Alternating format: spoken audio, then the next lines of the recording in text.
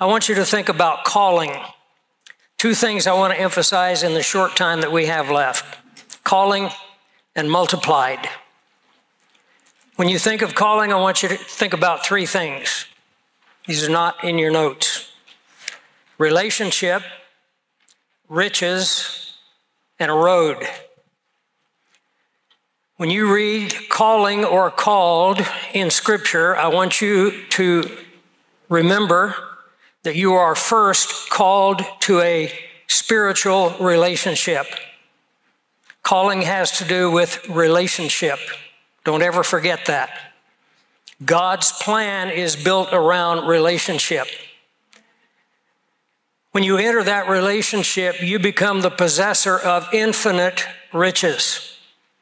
The relationship is by far most important, but with the relationship comes the riches. Those riches are yours for a purpose. They're designed for you to invest in eternity, and that's the road. The road is the plan of God for your life. Spiritual relationship, infinite riches, and an eternal road. Something God wants to do in your life that is going to have meaning and significance and glory. We were just singing glory. We don't even understand glory. We probably understand it maybe even less than we understand the love of God. Glory. Glory is a one-word summary of everything God is. Take the essence of God, the character of God, the majesty of God, the work of God, the love of God, the cross of Christ, put it all together, and what do you have? Well, you shoot forward into eternity, and 1,000,000 years from tonight, those of us who are believers in the Lord Jesus Christ are going to remember being here tonight. And we're going to have some understanding, not complete, but some understanding of what glory is all about. You know, when I was a kid, they kind of put into my mind the idea that heaven is where you go sit on a cloud and play a harp. I decided I'd almost rather go to the other place. Heaven is going to be ever new, ever changing. It's going to be time without time. And it's going to be the development of a spiritual relationship, the discovery of ever greater riches, and involvement in a never-ending road of great purpose and great significance. Turn with me, if you will, to Matthew chapter 22. I want to talk to you briefly about calling. Another way to say calling is election. Election is one of the most abused doctrines in the church today. If you want to look in your appendices, Appendix B, the doctrine of calling. I'm not going to cover all of it, but I am going to cover a few things. The doctrine of calling. Before I get to what I will add to your notes, because what I'm going to give you is not in your notes, I want to read you a story. It's a story about a hero and a maiden and a villain. Why is that? Because every great story must have those three elements. The whole story of history illustrates it. Jesus answered. I love this because what did he answer? The last verse of the previous chapter, when they sought to lay hands on him, they feared the multitudes because they took him for a prophet, and he answered them. He's talking to his enemies. Jesus answered and spoke to them. Who is them? The they who were trying to lay hands on him and the they who feared the multitude. He spoke to them again by parables and said, the kingdom of heaven is like a certain king who arranged, guess what? A marriage for his son. Relationship. They sent out his servants to call those who were invited to the wedding, and they were not willing to come. The tragedy of human depravity and human sinfulness human blindness and human hardness of heart. Verse 4 again, the long-suffering, the patience of God. This little parable covers all of Old Testament history. Again, he sent out other servants. We're talking about servants like Isaiah, Jeremiah, Ezekiel, Elijah, Elisha. They kept going out saying, tell those who are invited, I have prepared my dinner, my oxen, my fatted cattle are killed, all things are ready, come to the wedding. They made light of it. They mocked him. Remember, who's he talking to? He's talking to people who wanted to kill him. He's talking to people who are afraid of the multitude, but they wanted to do away with him. They made light of it, and they went their way, each to his own farm, another to his business. The rest seized his servants and treated them spitefully and killed them. The whole history of the prophets. When the king heard about it, he was furious, and he sent out his armies and destroyed those murderers and burned up their city.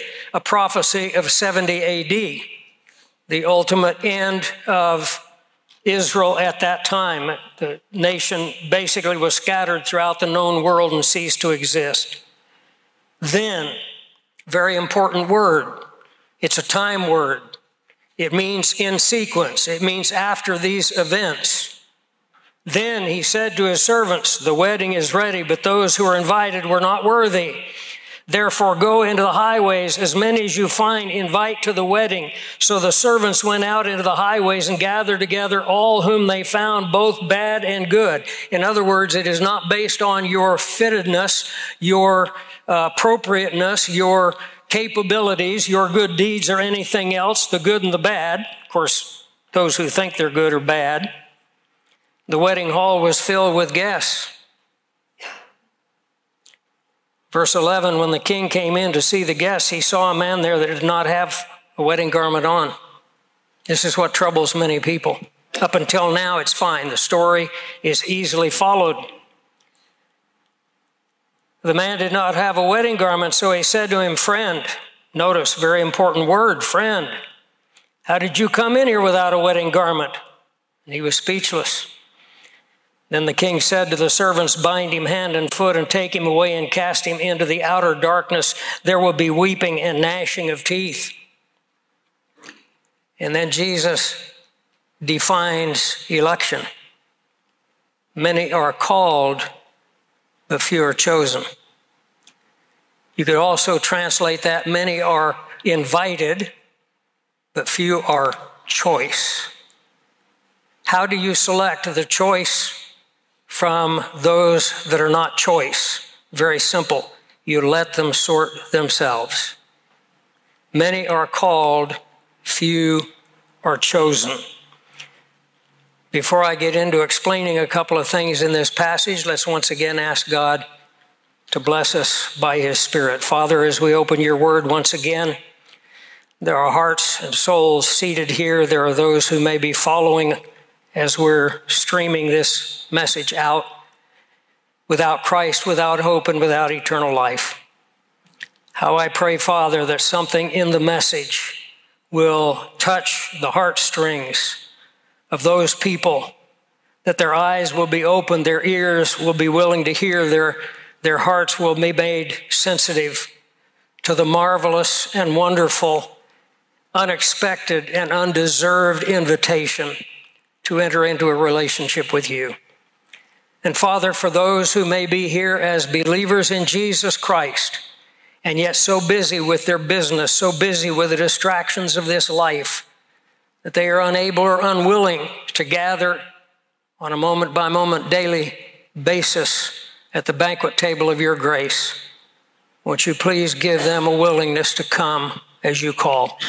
For each and every one of us, lead us a little further in the plan and the purpose that you have for us, that Christ may be honored by our lives. For we pray it in his precious name. Amen. A couple of things I want you to get, and I've got to move very rapidly. Election is all about an invitation. It is all about a free will response, either to accept the invitation or reject it. Take that out of it and you lose all meaning of relationship. Relationship, particularly love relationship, must be entered voluntarily. Any man who sees a woman walking down the street and says, "That's the one for me," and goes and grabs her and says, "You're coming with me, you're now mine," has just violated everything that has to do with a romance. And the Christian story is a story of a romance. So we need to always bear that in mind. Voluntary. Secondly, some chose not to, some responded. Those who responded are called chosen. They are choice. What was it Jude said? Called, sanctified, set apart, made special, becoming the treasure of God through faith in Jesus Christ, becoming an object of his love and affection beyond our ability to even comprehend. Thirdly, the part that troubles everyone, what about the guy that didn't have the wedding garment? I have heard this passage taught by good Bible teachers. Some will teach, not the good Bible teachers, some will teach that this is a guy who thought he was a believer, but he really wasn't. Some will teach that he was a guy who became a believer, but lost his salvation. Totally wrong. Others will teach, and this terrifies me, that this is a true believer, but because their life wasn't good enough, when they get to heaven, they're not going to be near Christ. They're not going to be involved in what he's doing. They're really going to be on the outer fringes of the kingdom called outer darkness. Maybe you've heard of that teaching, the outer darkness teaching. The phrase outer darkness is only used 3 times, and I did a whole conference on this, and you can find it on our website if you want to check it out. It's only used 3 times in the New Testament, all 3 times in the book of Matthew. Matthew is a book that is an indictment against the nation of Israel. There is nothing about the church here. It's all about Israel. Does it apply to us? Absolutely. There are applications that we can make, but the church doesn't exist yet. He is speaking to his enemies, and he is warning his enemies from the last verse of the previous chapter that there is coming a time when there's going to be a sorting of the wheat and the chaff. So the next question comes up, how then did he get into the wedding supper? Well, this actually happened. You know, sometimes prophecy and events mix and meet together. When the Lord Jesus met with the disciples, he did a preview of the wedding supper. In the preview of the wedding supper, he did what they normally did in a betrothal in a Jewish wedding. The young man would choose the young woman. He would ask her if she was, usually it was through the fathers. The fathers would meet together with the young man and the young woman. The young man would say to the young woman, "Are you willing to be my bride?" We're going to see examples of this in just a moment. She would say, "I'll think about it." At the betrothal, there was a table. On the table was bread and wine. The young man would go through, because Hebrew language and Hebrew thinking is very pictorial. And so they would often act things out, which is why we have so many things in Scripture that are acted out for us, portrayed for us. So the young man would take the bread, and the bread was a picture of life, and they never cut the bread. Even Southerners know you don't cut your bread, you break your bread. We call it breaking bread together. And the reason for that is when you break that bread, it has ragged edges. And what he's saying to her is, this bread represents life. I am going to break this bread. It has ragged edges. Are you willing to share with me the good and the bad? We often say in our wedding, for better or for worse. The young woman would then take the bread and eat the bread. That was step 1 of her response. That means at this point, I'm still willing to consider being your bride. He would then take the cup and he would fill the cup, only 1 cup, and he would give the cup to the young woman. And if the young woman sat there for a few moments and poured the cup out, the wedding was off.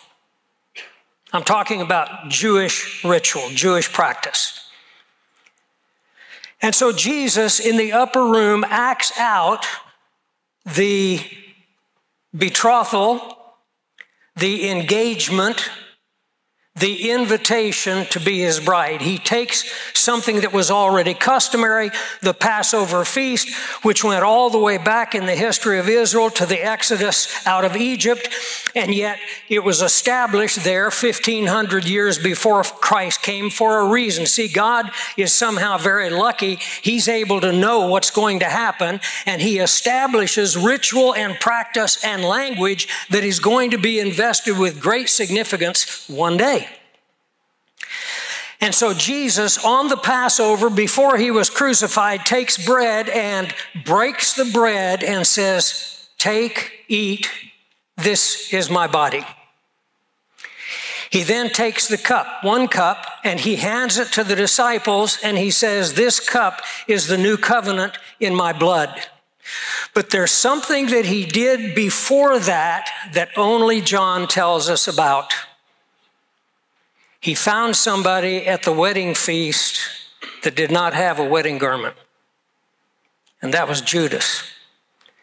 And therefore he said to Judas, before he gave the cup, you remember he broke the bread and gave it, and he said, "What you're doing, do quickly." Judas went out, and John ominously includes that phrase, "and it was night." Why so ominous? Because if you went out at night at the first Passover, then the slayer, the avenger, the angel that was taking the life of the firstborn would take your life. If you went out and it was night, you went out into darkness and you went out into death. That's exactly what Judas did. Judas went out and it was night, but it was spiritual night. Then Jesus continues, and his language is beautiful because he says there in John 14, we don't need to turn to it because you're all familiar with it. "I am going to prepare a place for you." These words were spoken after the celebration of the Passover meal, of the betrothal meal. "I am going to prepare a place for you. And if I go and prepare a place for you, I will come again." By the way, he's coming, and he's close. We are getting very close to his coming. Amen. "If I come again, I will do what? I will come to where you are." No, the first reference, well, possibly the second. There's another passage that may be the first. "I am coming and I will receive you to myself." That's a reference to the rapture of the church. In other words, the time of betrothal is over. The young man would come down the street with all of his friends, and the bride would run out with her wedding dress to meet him, and off they would go to the house he had prepared, and then they would celebrate for 7 days the wedding feast. But let me add one thing very quickly, and I'm trying to cram a whole lot in here, and I hope it's not so much that you're not getting it. This invitation, you're not included in this invitation. Did you know that? You're not included here in Matthew 22. They're inviting people to the wedding feast. You don't invite the bride to the wedding feast. The friends of the bridegroom and the friends of the bride are invited to come. The bride doesn't need an invitation. We, as members of the church, are the bride. We're the ones the wedding is about, and there's no question that we're going to be there. Amen. And we're going to be dressed in robes of righteousness. If you look on what page is it here? Page 8 of your notes, Appendix B. There's a lot of information there about calling and election, and I mention under point 2, Jesus defining the meaning of election in Matthew 22, verses 1 to 14. But I just want to point you to this. I'm not going to go through it. You can certainly read it for yourself. I want to give you a few points that are not here. All right? Marriage terminology. Marriage terminology is used throughout the Bible. A romance needs a hero, a maiden, and a villain. God began the story of Israel by calling a hero. His name was Abraham. Abraham had a wife. She is the maiden. They have a problem. This is the enemy. She is barren. God is going to have to work a supernatural miracle to bring this son into the world. However, Sarah conceives, Isaac is born. They are thrilled. Here is the young man growing up, and he's about 20, possibly some suggest 25 years old. His father gets a strange message. Take now Isaac, your son, the only son whom you love. Take him to a mountain that I will show you and offer him to me there as a burnt offering. Has God ever asked you to do something that seemed completely contrary to everything that you ever thought was a part of his word or a part of his plan? I'm sure Abraham thought that. But here's the beauty of the story. I said earlier, names have meaning. Abraham. All you have to do is speak the name. Abraham. Abraham gets up early in the morning. I'm not going to read it. Genesis 22, you can read it for yourself. He gets up early in the morning. He is obedient. He is faithful. He is a servant of God. He cuts the wood. He gets the mule ready. He puts the wood on the mule. He has the knife. He has the components for the fire. He takes Isaac and 2 servants. They go to a mountain that God showed him. And what was that mountain? It was Mount Moriah, where Jesus Christ, 2,000 years later, gave his life for you and I. God again was acting out what would become a reality in the person of his son. Abraham takes Isaac up the mountain. Isaac says, Father, here is the wood, here is the fire. I see that you have the knife. Where is the sacrifice? And Abraham answers, God will provide himself a sacrifice, which he did 1,500 years later. Isaac now has a decision to make. He's 25 years old. His old man is, 115? 120? Maybe 125? There's no way that old man could put that young, strapping son on that altar unless he volunteered to do what his father told him to do. That's Christ going to the cross for you and I. But now here's where it all leads. Isaac voluntarily lays down. God provides the ram caught in the thicket. Abraham offers the ram. And have you ever noticed that it's very specific in the record that Abraham and Isaac and 2 servants go to the mountain? Abraham and Isaac say, we will go yonder and worship and return to you. But when Abraham comes back down the mountain, he's alone. Isaac's not with him. What happened to him? He disappears from the story. Why does he disappear from the story? Because he has to picture the resurrection of Jesus Christ. Pardon me. When does Isaac come back into the record of Genesis? 2 chapters later. And when is it? The unnamed servant, a picture of the Holy Spirit, is sent to find a bride for his son, and he goes and finds Rebekah, and he tells her about his master and all that he has, and that he sent him to find a bride, and so on and so forth. And you'll remember that the parents said, let's ask her if she's willing. You can't take that element out of it without violating the whole story. Do you remember what she said? I will go. She volunteers to go to meet a man she never met because the servant convinced them, the servant being a picture of the Holy Spirit, this is the plan of God. God sent me. God answered my prayer. God led me to you. She said, who am I to resist? And as they go back to Isaac, a strange thing happens. Here she's coming on the camels.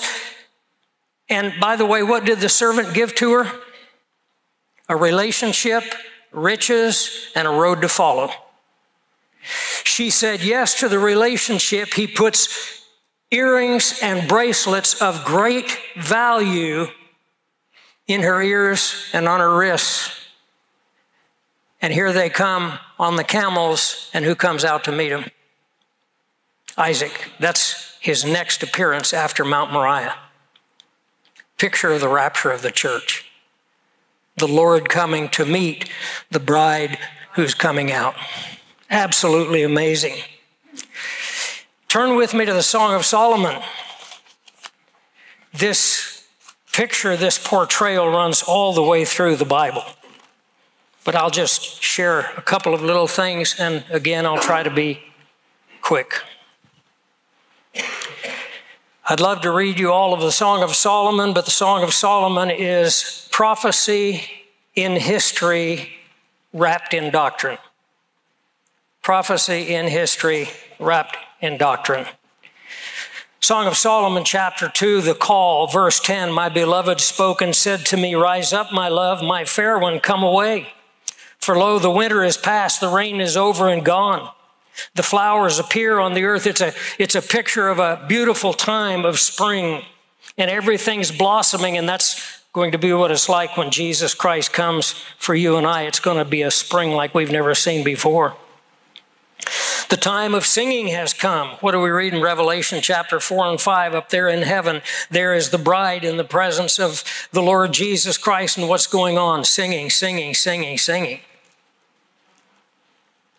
The voice of the turtle dove is heard in our land. The fig tree spouts forth her green leaves, the vines with the tender grapes. The fig and the vine were always pictures in the Old Testament of the prosperity of God, the blessing of God on his people. The tender grapes give a good smell. Rise up, my love, my fair one, and come away with me. Drop down to verse 16. Here's her response. The Shulamite woman, my beloved is mine, and I am his. What an amazing love story. Turn, if you will, to chapter 6.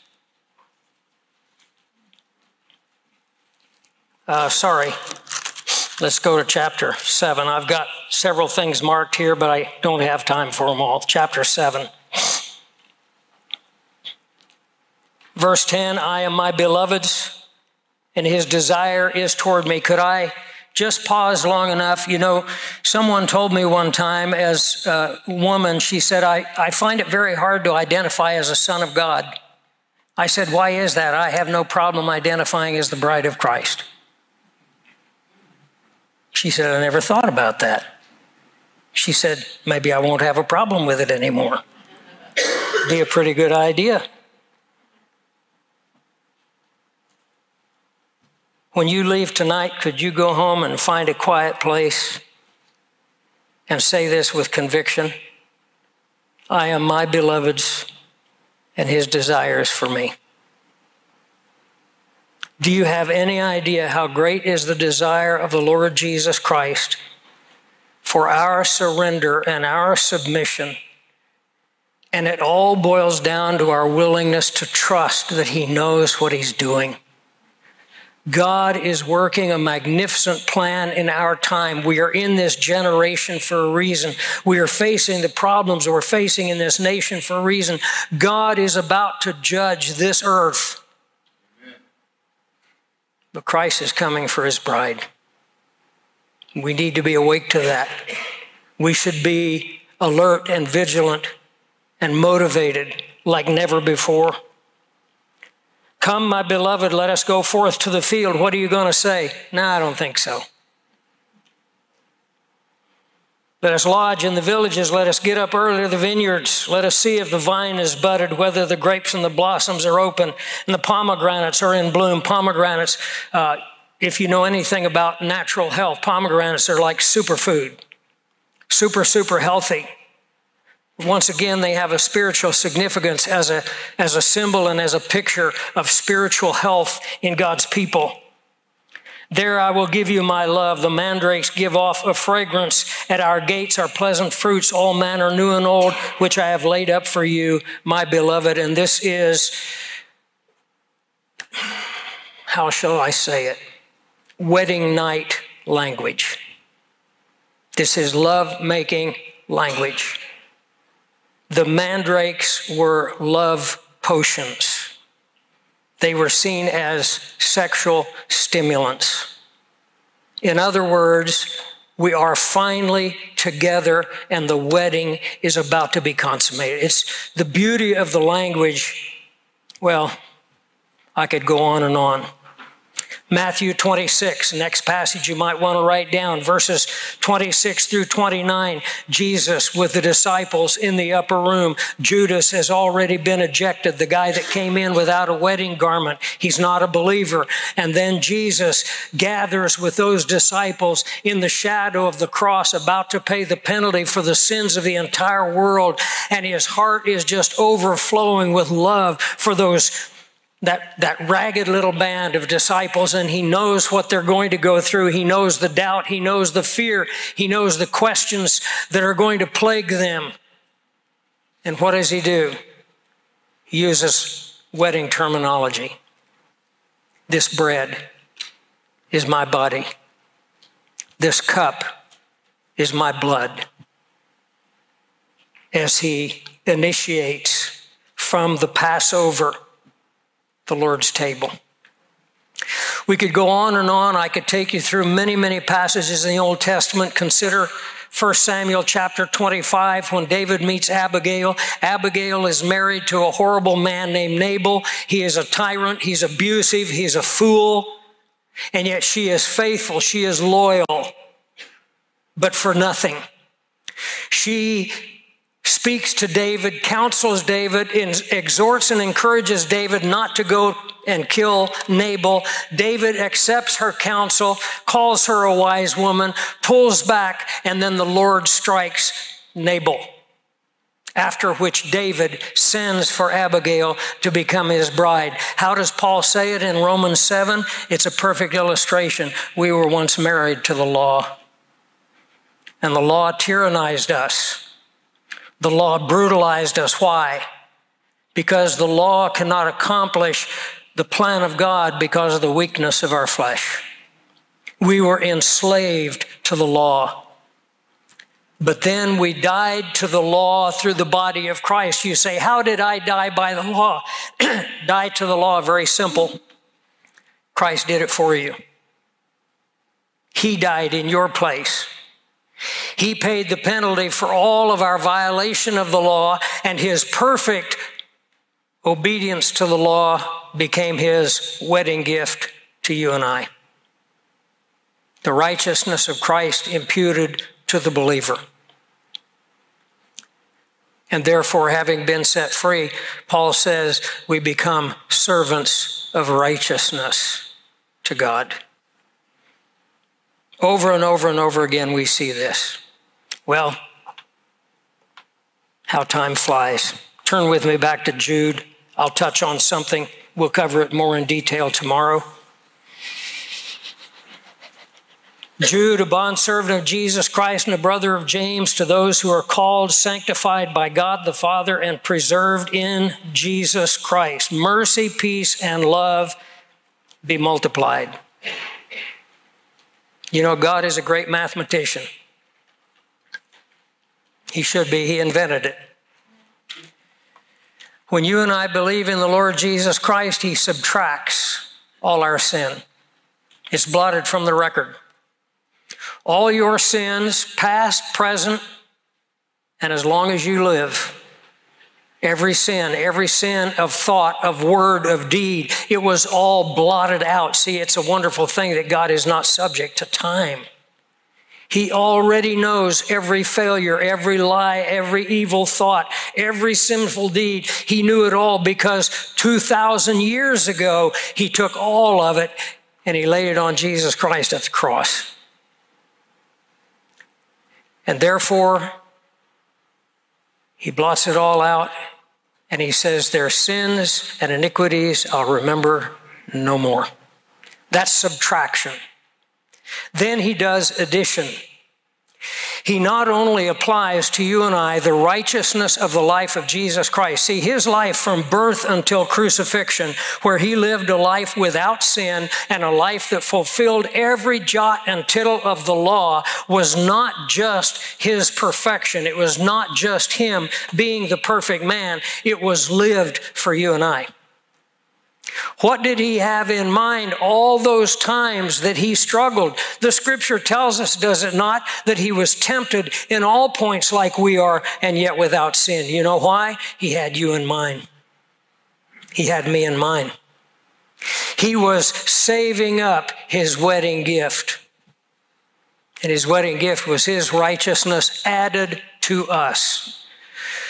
Blessed be the God and Father of our Lord Jesus Christ, who according to his mercy has blessed us with all spiritual blessings in the heavenly places in Christ. Ephesians 1:3 is one verse that tries to capture it, but our minds can't contain it.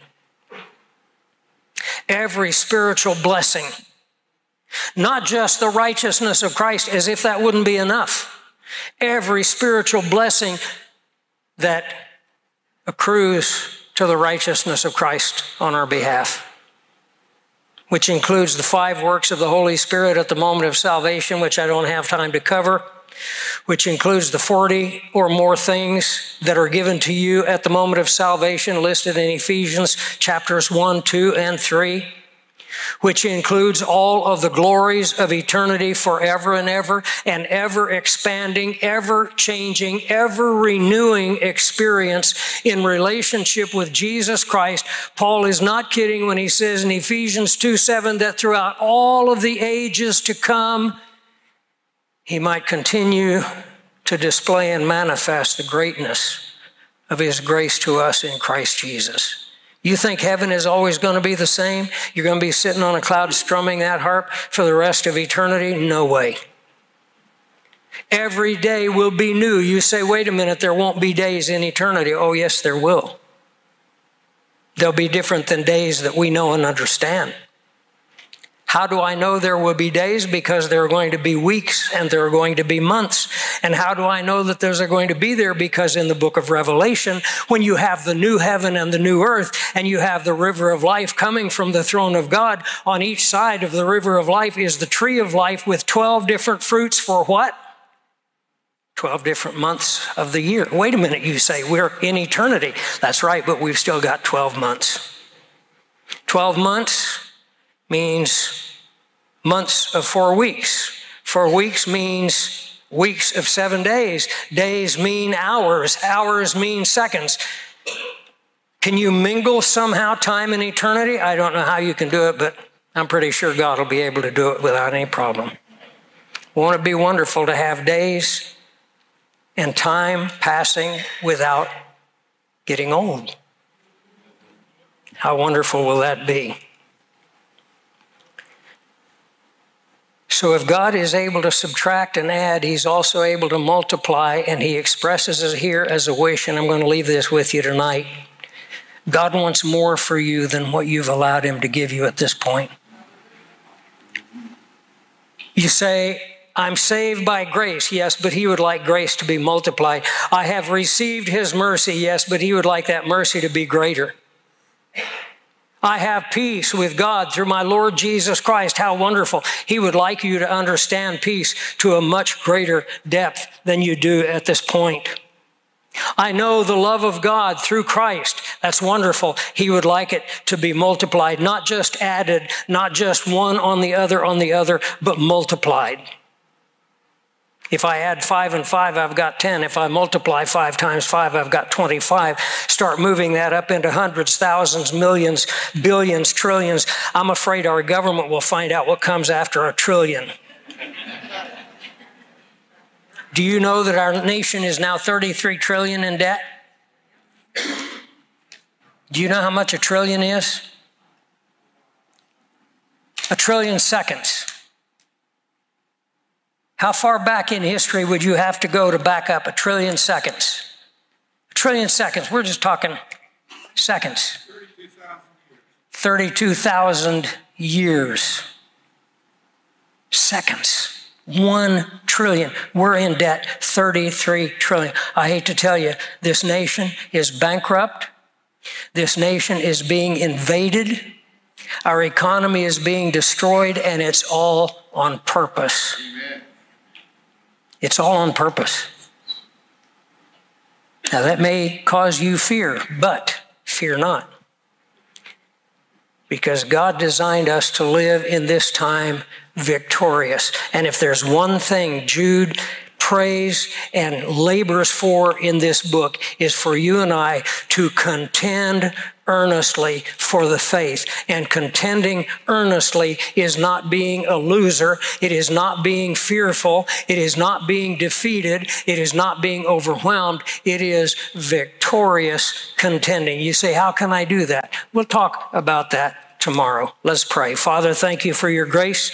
Thank you for your word. It's a never-ending source of illumination, of hope, of comfort, of encouragement, of strength in the dark and difficult times in which we live.